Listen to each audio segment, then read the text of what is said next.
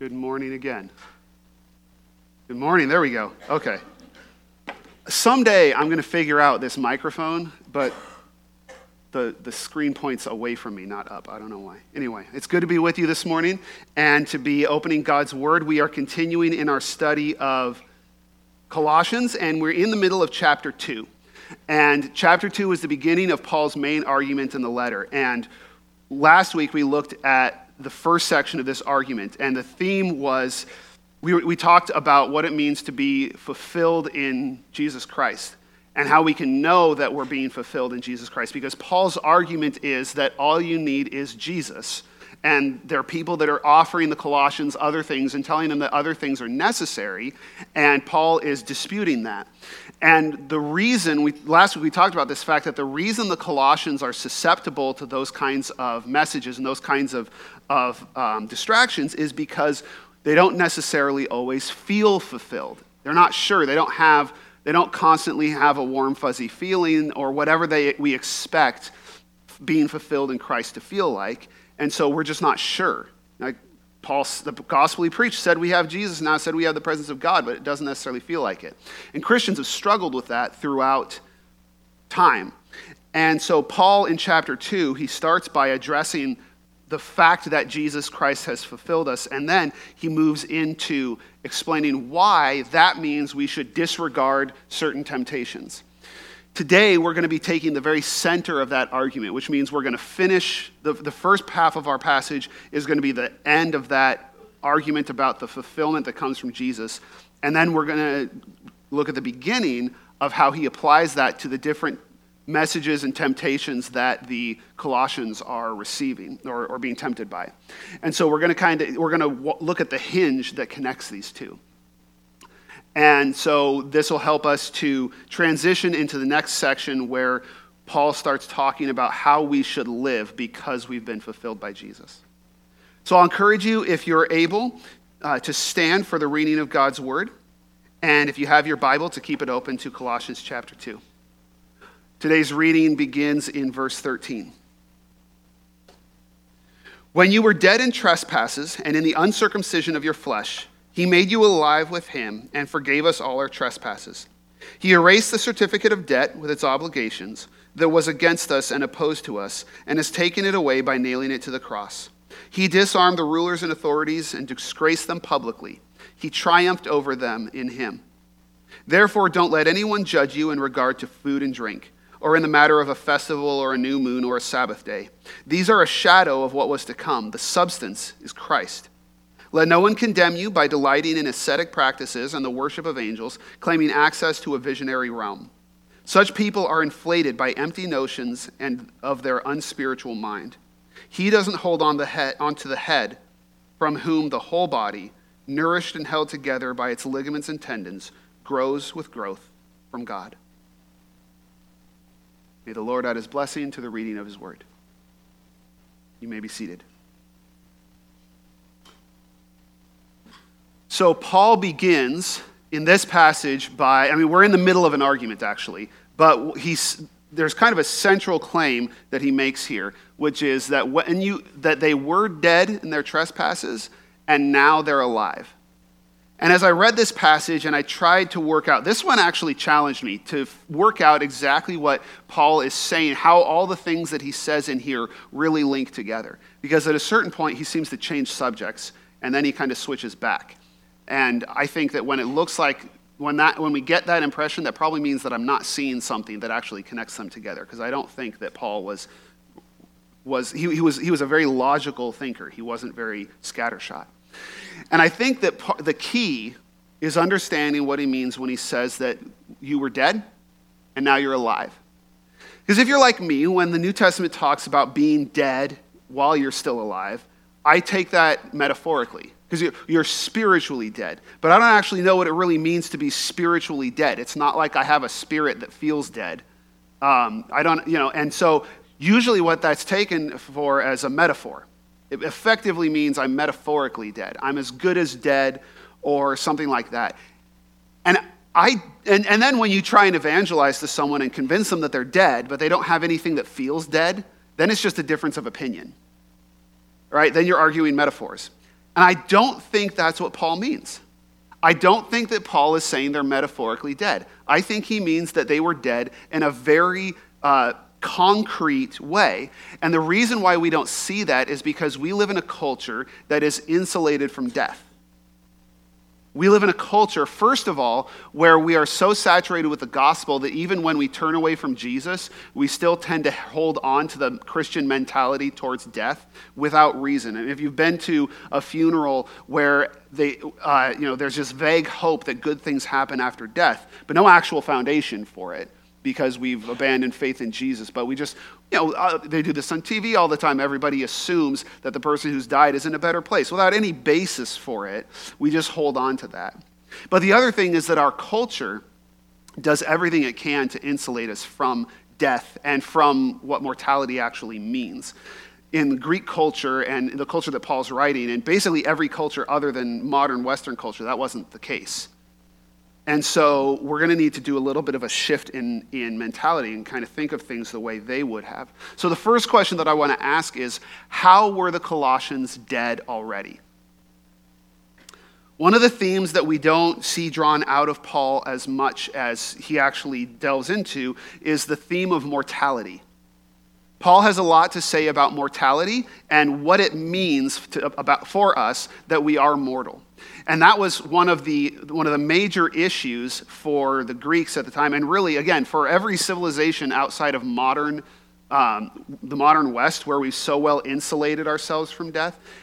The problem of mortality was a major one to deal with, because being mortal means, if we're honest, and if we actually face it, which we typically don't. If you're like me, you get a bit of a tight feeling when you start to think about this. But here's what mortality actually means before the gospel, before we put God into the picture. What it means is that you are condemned to death and irrelevance. Death is not, we think of death as just something that will happen to us someday a long ways in the future when we're really, really, really old, and when it's appropriate. That's just when that happens, and that's a thing that will happen later. What we don't think about, first of all, is it can happen anytime. And second of all, what we don't want to think about is what happens after that. Because what the Greeks were really aware of, and most societies are aware of, is that you die, and the people who knew you remember you for a while, and then they die. And especially in cultures where most things weren't written down, that's kind of the end of your impact on the world. And you're forgotten. And at a certain point, it's as if you had never existed. You're just erased. When you read ancient writings, the people are continually motivated by this. Some of the oldest writings we have, like the Epic of Gilgamesh, is all about a person's desire to thrive against mortality because of what it says about who we are. You're dead already because it's already settled. You're going to die and you're going to be forgotten. Unless you're amazing and you do something really, really important, which has been the motive for so many people to do really big and often terrible things. Alexander conquered the known world because he wanted to be known as the great for all time. Right? And this is a challenge that people are faced with, that I'm going to die and I'm going to be forgotten. Greek tragedy was all about the fact that you can't overcome fate. That this is just what's going to happen. So you are as good as dead. Now, human beings, modern psychologists will tell you that a lot of what we do in our culture is meant to fight against this, because we can't change whether we're going to die, but we can change whether we're going to be irrelevant. And so our societies are structured so that we come to these mutual agreements that if we do certain things, we'll be remembered. And that drives a lot of our motivation to participate in societies. Right? So we know by mutual contract that there's a system of things I can do, and depending on what I do, I'll be remembered for more or less time. If I become president of the United States, that's a really big accomplishment. Right? Then I get remembered because my name, I'll be on those posters that they put in elementary schools with all the presidents in it, right? And if I have a platinum album, I get remembered a certain amount. Or if I get we have walks on sidewalks, or stars on sidewalks, and we have all these ways to remember people. We say that if you give your life for your country, we make a big deal out of that because it's important, and we want people to see the value of it. We do all these different things, and then it even seeps into our careers, right? We're motivated to reach certain levels in our careers because if you do this, you get remembered. If you do this, your life matters more. And our societies build these up because here's the thing. By definition, you cannot control how you're remembered. They're remembering you, you're not there anymore. So we have to have these mutual agreements, and that means that the only way for you to transcend your death is by serving these systems that are bigger than you. You have to make them happy so that they will remember you when you're gone. And so Paul would say that these Colossians are enslaved by the powers that control the meaning of their lives. Because there are all these systems out there that decide whether their lives matter or not.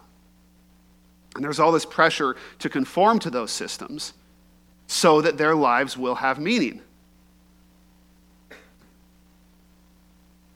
In Ephesians, Paul says something similar to Colossians. Ephesians 2 is very similar to this part of Colossians 2. He says, "You were dead in your trespasses and sins in which you previously walked, according to the ways of the world, according to the ruler of the power of the air, the spirit now working in the disobedient." Now, what is the power of the spirit of the air?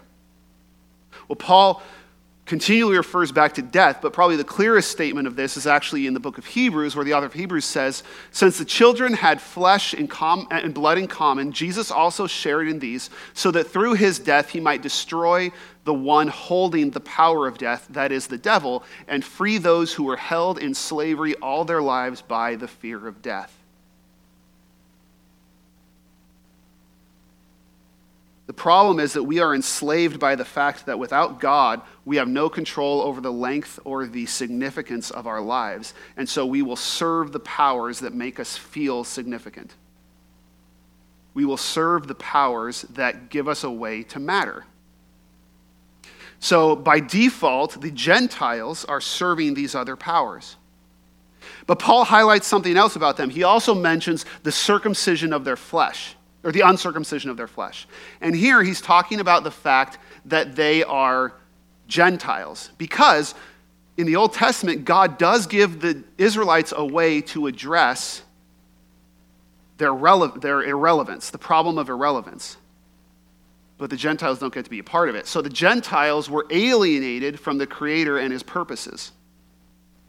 Because if you look at what the law of Moses offers, one of the places where we get confused is that sometimes we think the old covenant was about salvation, like eternal salvation. If you kept the law, you got to live forever. It's not addressing the problem of death. The law of Moses deals with the problem of irrelevance. This is what God says in Deuteronomy. He says, "Today I have set before you life and prosperity, death and adversity. For I am commanding you today to love the Lord your God, to walk in his ways and to keep his commands, statutes, and ordinances, so that you may live and multiply, and the Lord your God may bless you in the land you are entering to possess." Notice the promises are about this life, but they are about, first of all, having a prosperous life, having a large family that will carry on your legacy, and being a part of God's purposes in the world. So that if you are a child of God, if you're part of the people of God, you matter. You have eternal relevance. And so if they keep the law of Moses, they're able to be part of that. Now, they're not going to be able to keep the law of Moses, but also the Gentiles aren't even allowed to try, because the law of Moses has to set the Israelites aside, which means the Gentiles can't be part of it. So Paul summarizes it this way in Ephesians. He says, "Remember that at one time you were Gentiles in the flesh, called the uncircumcised by those called the circumcised, which is done in the flesh by human hands. At that time you were without Christ, excluded from the citizenship of Israel, and foreigners to the covenants of promise, without hope and without God in the world." That's what it means to be dead already. Without hope, without God. There's nothing you can do to change it, so you're as good as dead now. But God made them alive. How did God make them alive?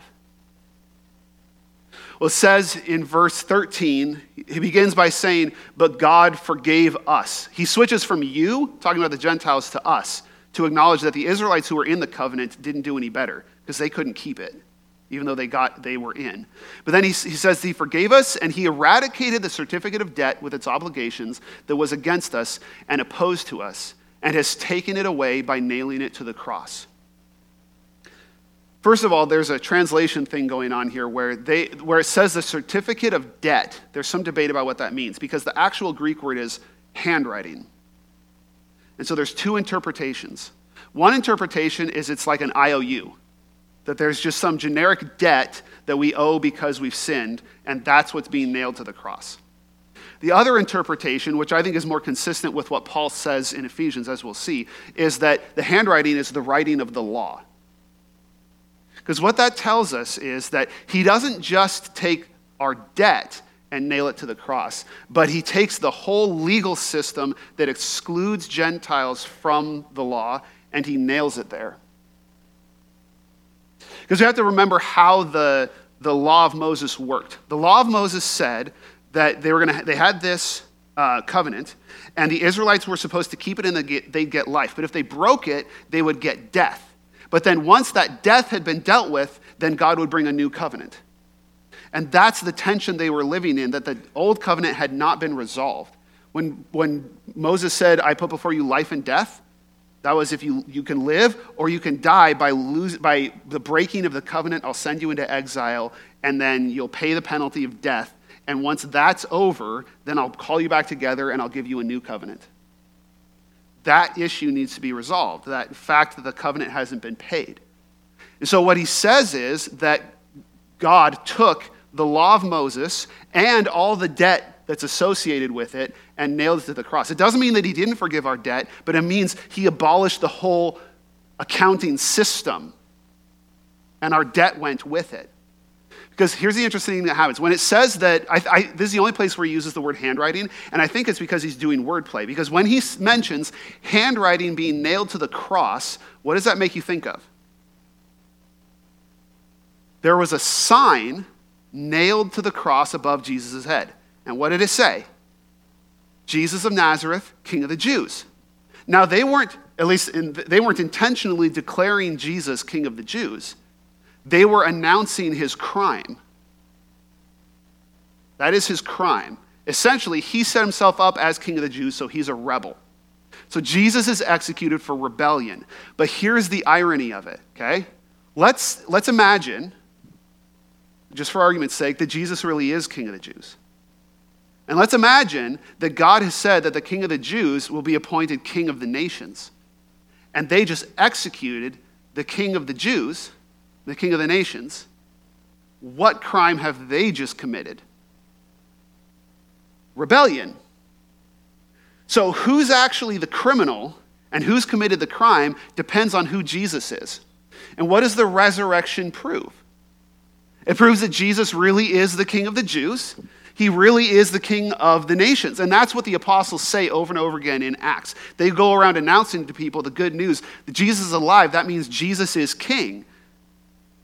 So the nations rebelled, and Jesus died for that rebellion, willingly. It wasn't that he couldn't escape them. He willingly died for their rebellion. So what we see in that moment is Jesus resolving the covenant, because the death that was needed to resolve it happened. Jesus died a rebel's death on behalf of rebels. And the effect of that, the effect of abolishing the covenant is not just forgiving our debts, but it's also removing the barriers that kept the Gentiles away from God. This is how Paul describes it in Ephesians 2. He says, now in Christ Jesus, you who once were far away have been brought near by the blood of Christ. For he himself is our peace, who has made the two groups, Jews and Gentiles, one, and has destroyed the barrier, the dividing wall of hostility, by setting aside in his flesh the law with its commands and regulations. His purpose was to create in himself one new humanity out of the two, thus making peace, and in one body to reconcile both of them to God through the cross, by which he put to death their hostility. He abolishes the law And by abolishing the law, he is abolishing the barriers that separate the Gentiles from God's people. So that now anyone can be a part of God's people. Anyone can have the inheritance of the people of God. So then, you are no longer foreigners and strangers, but fellow citizens with the saints and members of God's household, built on the foundation of the apostles and prophets, with Christ Jesus himself as the cornerstone. So, the first thing Jesus did to make them alive is he forgave their sins and abolished the law that excluded them. Which means that now Gentiles can be a part of God's people, and God's people are never irrelevant. So in this way, he has given them a way to matter eternally, because they are part of God's purposes. They are part of what God's doing in the world. But then Paul says something else that's kind of weird. And this is where it's almost like he's changing subjects. He disarmed the rulers and authorities and disgraced them publicly. He triumphed over them in him. Now, if you read this passage and you think of the crucifixion, which is what Paul was just talking about, you realize that an eyewitness to the crucifixion would say that you had this backwards. They translated that word disarmed. It actually means disrobed.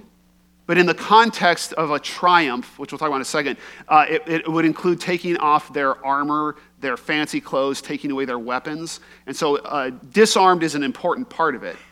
But if you think about what you would have seen at the crucifixion, you would have seen Jesus disarmed by the rulers and authorities. You would have seen them disgrace him publicly. And then the translation here is not quite right. It says he triumphed over them, and for us, triumphing means winning. It's actually, he celebrated a triumph. A triumph was a parade that a Roman general was given as a high honor. So if you won a great battle as a general, you got to come back to Rome, and you got a parade, and at the end of the parade would be the highest ranking survivor of the people that you defeated. And at the culmination of the parade, you would take them to a rock, a hill, and throw them off of it. Or find some other flashy way of executing them. That's a triumph. It was a parade. So what he's actually saying is, it's not referring to the winning the battle, it's the humiliating them through a parade. And you can think of, they did that to Jesus, right? They made him walk through the city, and all these things happened to Jesus. And that's what a crucifixion was meant to do. A crucifixion was the absolute pinnacle of the power of the authorities, the power of death that the authorities had. Because crucifixion wasn't just a really painful way to kill a person, it was a way to disgrace them, to humiliate them, to expose them as powerless and abandoned. That's why it was so humiliating that you could not crucify a Roman citizen, because that would insult Rome. The fact that a Roman citizen was crucified would mean that Rome couldn't save them. And Rome can save them, they just chose not to. But that it was meant to show that you are powerless, you are abandoned, nobody cares about you, nobody will remember you, you have been erased. And that's what they were saying about Jesus. So they did everything they possibly could, not just to kill Jesus, but to erase him and to make him irrelevant and to declare to the world he means nothing, he did nothing, forget about him. It's already like he never existed. So they did everything they could to erase him, and 3 days later, God brought him back to life. And what that does is it turns the tables. Because remember, he's talking to people who are living under the exact same government that did that. And he's telling them, look, the very thing you're afraid of that keeps you in line, yeah, they did it to Jesus and it didn't stick. It didn't work. They could not control the story of Jesus. They could not control the fate of Jesus. They could not change his destiny. They did everything they could to keep him in line and to destroy what he was doing. And it didn't work because he's alive now. And that's why in Hebrews he says that through his death he might destroy the one holding the power of death. Because death doesn't have the power that it has anymore. Because death wasn't just the end of your life. It controlled the meaning of your life, the importance of your life. Your mortality defined who you were, and people could use that against you, and they couldn't use it against Jesus.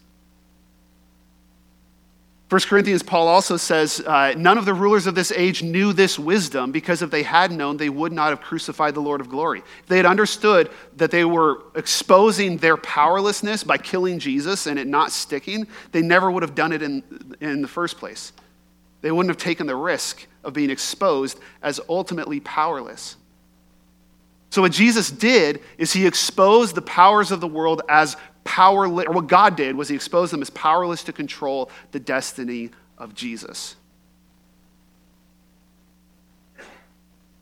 And that matters for us because of the point that Paul has been making throughout chapter 2 and throughout his writings, which is that God shared the life and destiny of Jesus with all who followed him. See, this is the key math equation for Paul. It's the direct, forgetting the term, but basically, what's true of Jesus becomes true of those who are in Jesus. There's a logical principle for that. I forget what it is, but someone will tell me afterward. What's true of Jesus becomes true of his people.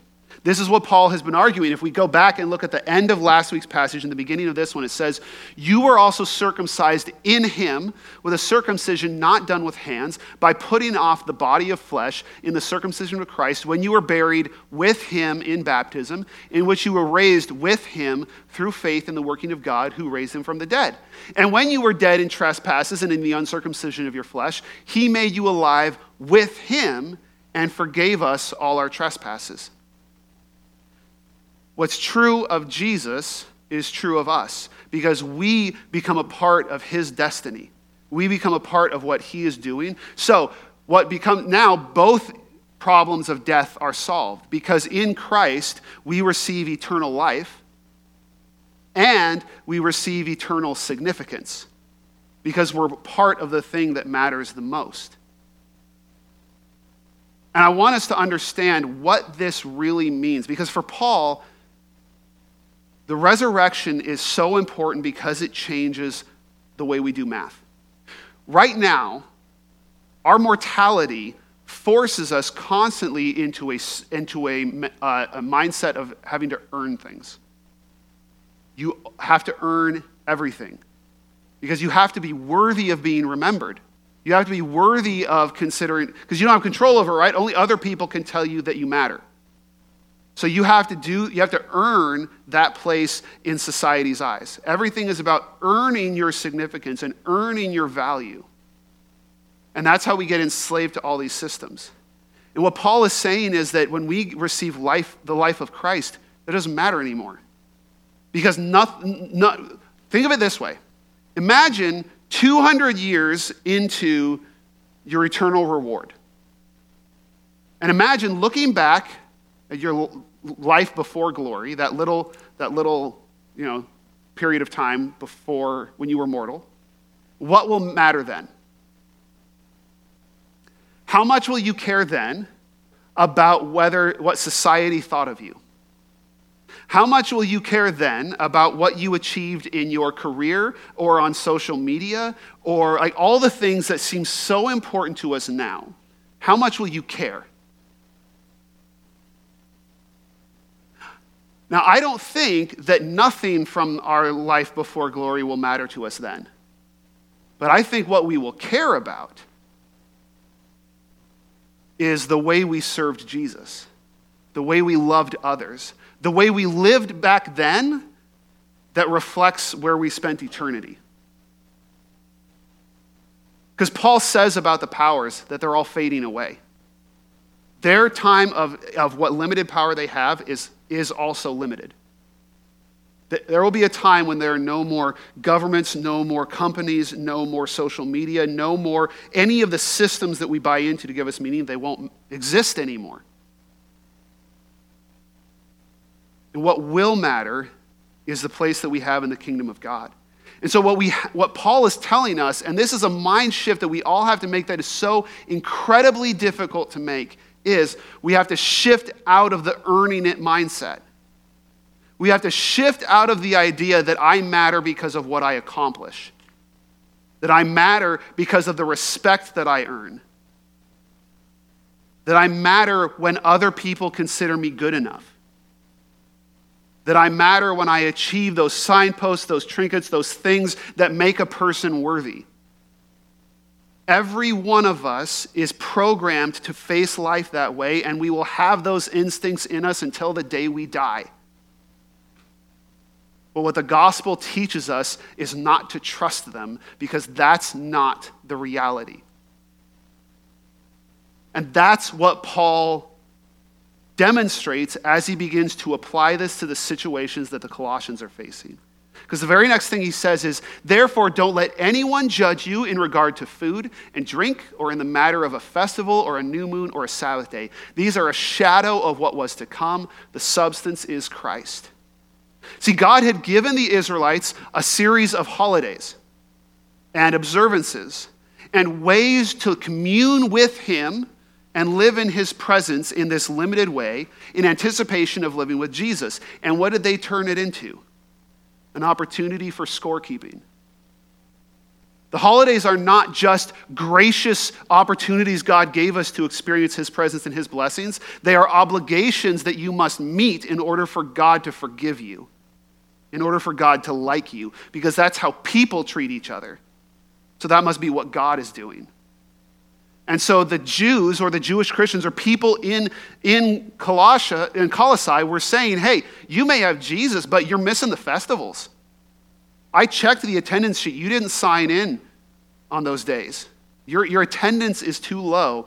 God's not very happy with you. Because again, we're assuming that God is like human beings. He's saying, don't let people judge you for that. Because that's not the world we live in. That's not the reality of who God is. You don't need to do more to be reconciled to God. Now, sometimes other people will tell you need to do more, and sometimes your own heart will tell you that you need to do more, but you do not need to do more to be reconciled to God. The Bible is actually very clear and very simple about what it takes to be reconciled to God. Some things the Bible is kind of hazy on. Right? Like, how's the world going to end? There's a lot of stuff in there. The particulars, there's a lot of room to disagree. But what does it take to be reconciled to God? You need to give your allegiance to Christ. You need to submit to him. You need to confess your sin and the difference between who you are and who you're supposed to be, and you submit to Jesus.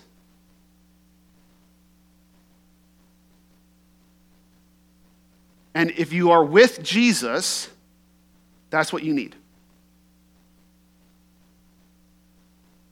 On the other hand, he also says, this is an application of that principle. This is when he's writing to the Romans, and they're having the same kind of tension, except they're throwing the stones both ways. The people who aren't following the law are looking down on the people who are still following the law as weak-minded.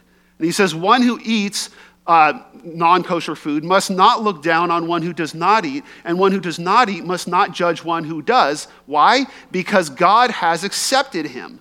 If God has accepted him, what more do we care about? If God accepts them, my acceptance doesn't matter any more than that. So don't let people tell you that you're not good enough for God just because you're not good enough for them. That's not how God deals with people.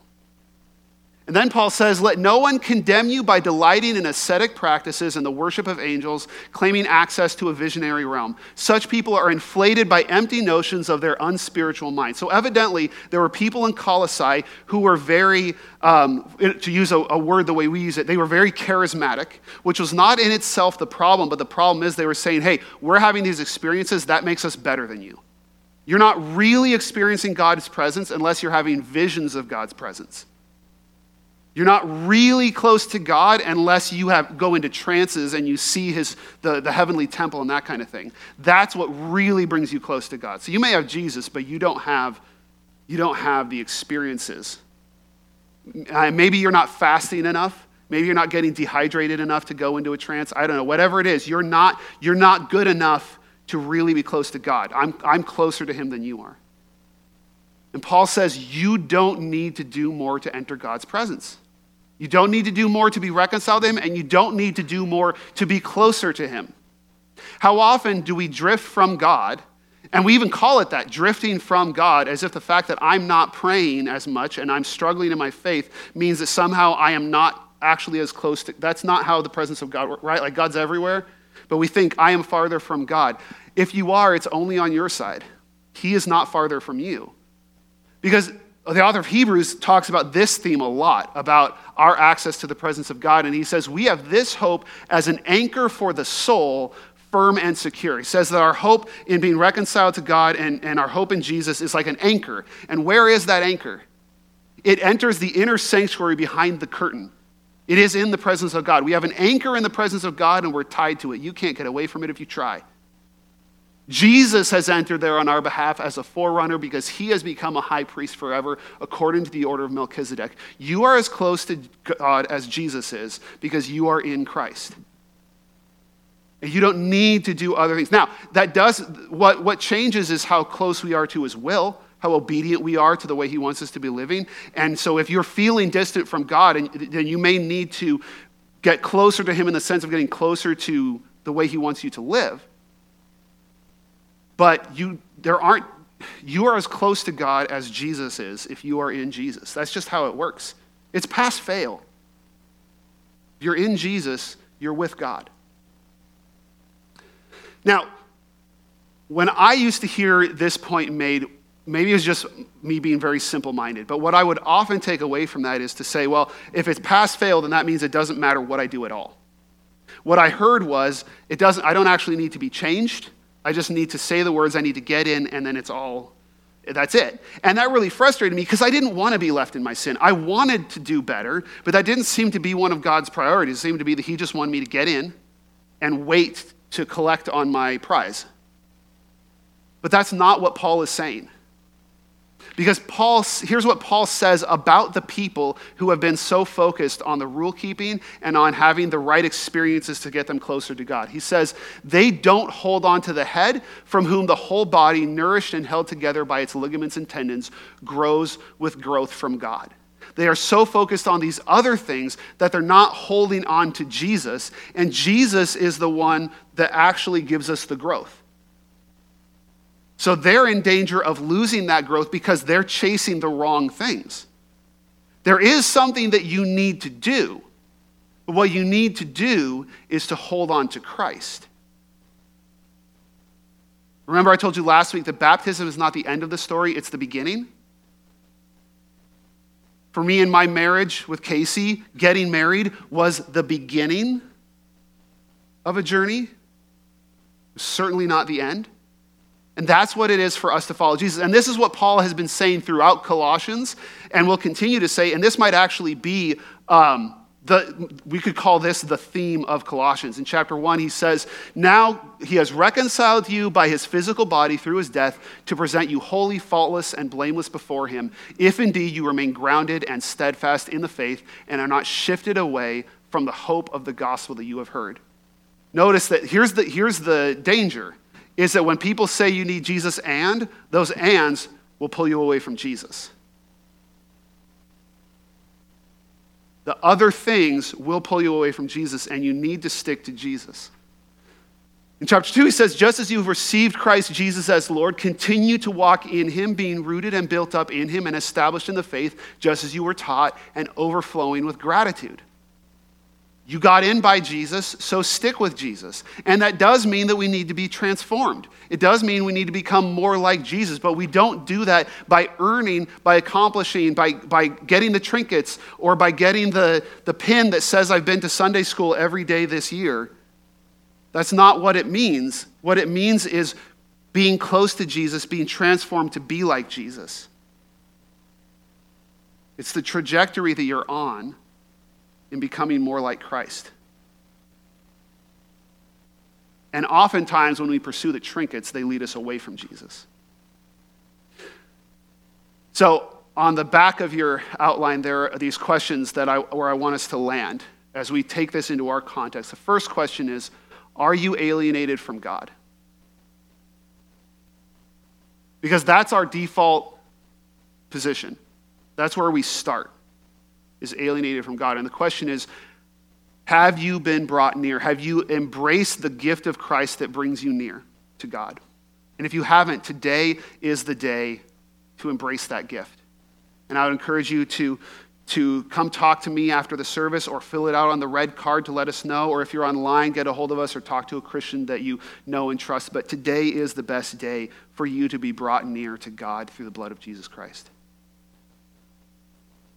But even if you have been alienated, or if you have been reconciled to God, the question is still relevant. What powers are you serving?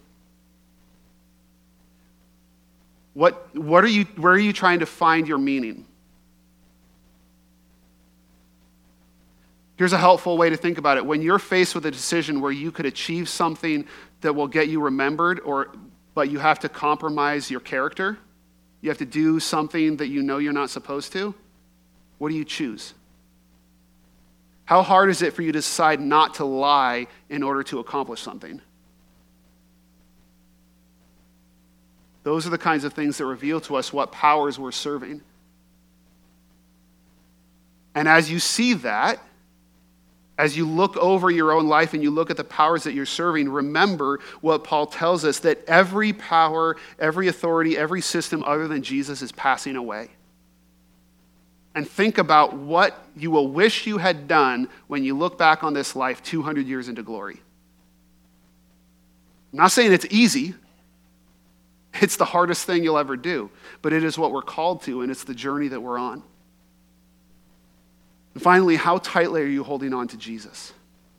Because you don't need to earn reconciliation.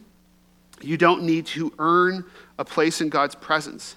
You just need to be in Christ. And that means committing your life to him. And Jesus doesn't do the earning it thing either. But he does call you to be committed to his vision and his purpose, and to be on that trajectory with him. I'm going to encourage you to really think about those questions and think about what your next step would be as a disciple of Jesus to continue on in the way he wants you to grow, the way he's calling you to grow. In the seat backs in front of you, we have cards. One of them is a Connect card. There's a Grow card and a Serve card, and each one of them has different next steps that you can take through our congregation. You could get baptized or place your membership. You could sign up for our class that we're going to do about that. You can become part of a small group where we help build each other up and learn together what it means to follow Jesus. Or you can join a Serve team, which is where we get concrete ways to love others like Jesus and to act out this mission that we've been given. Encourage you to consider what the next step is for you in following Jesus as we stand and sing our final song. Please join us as we sing.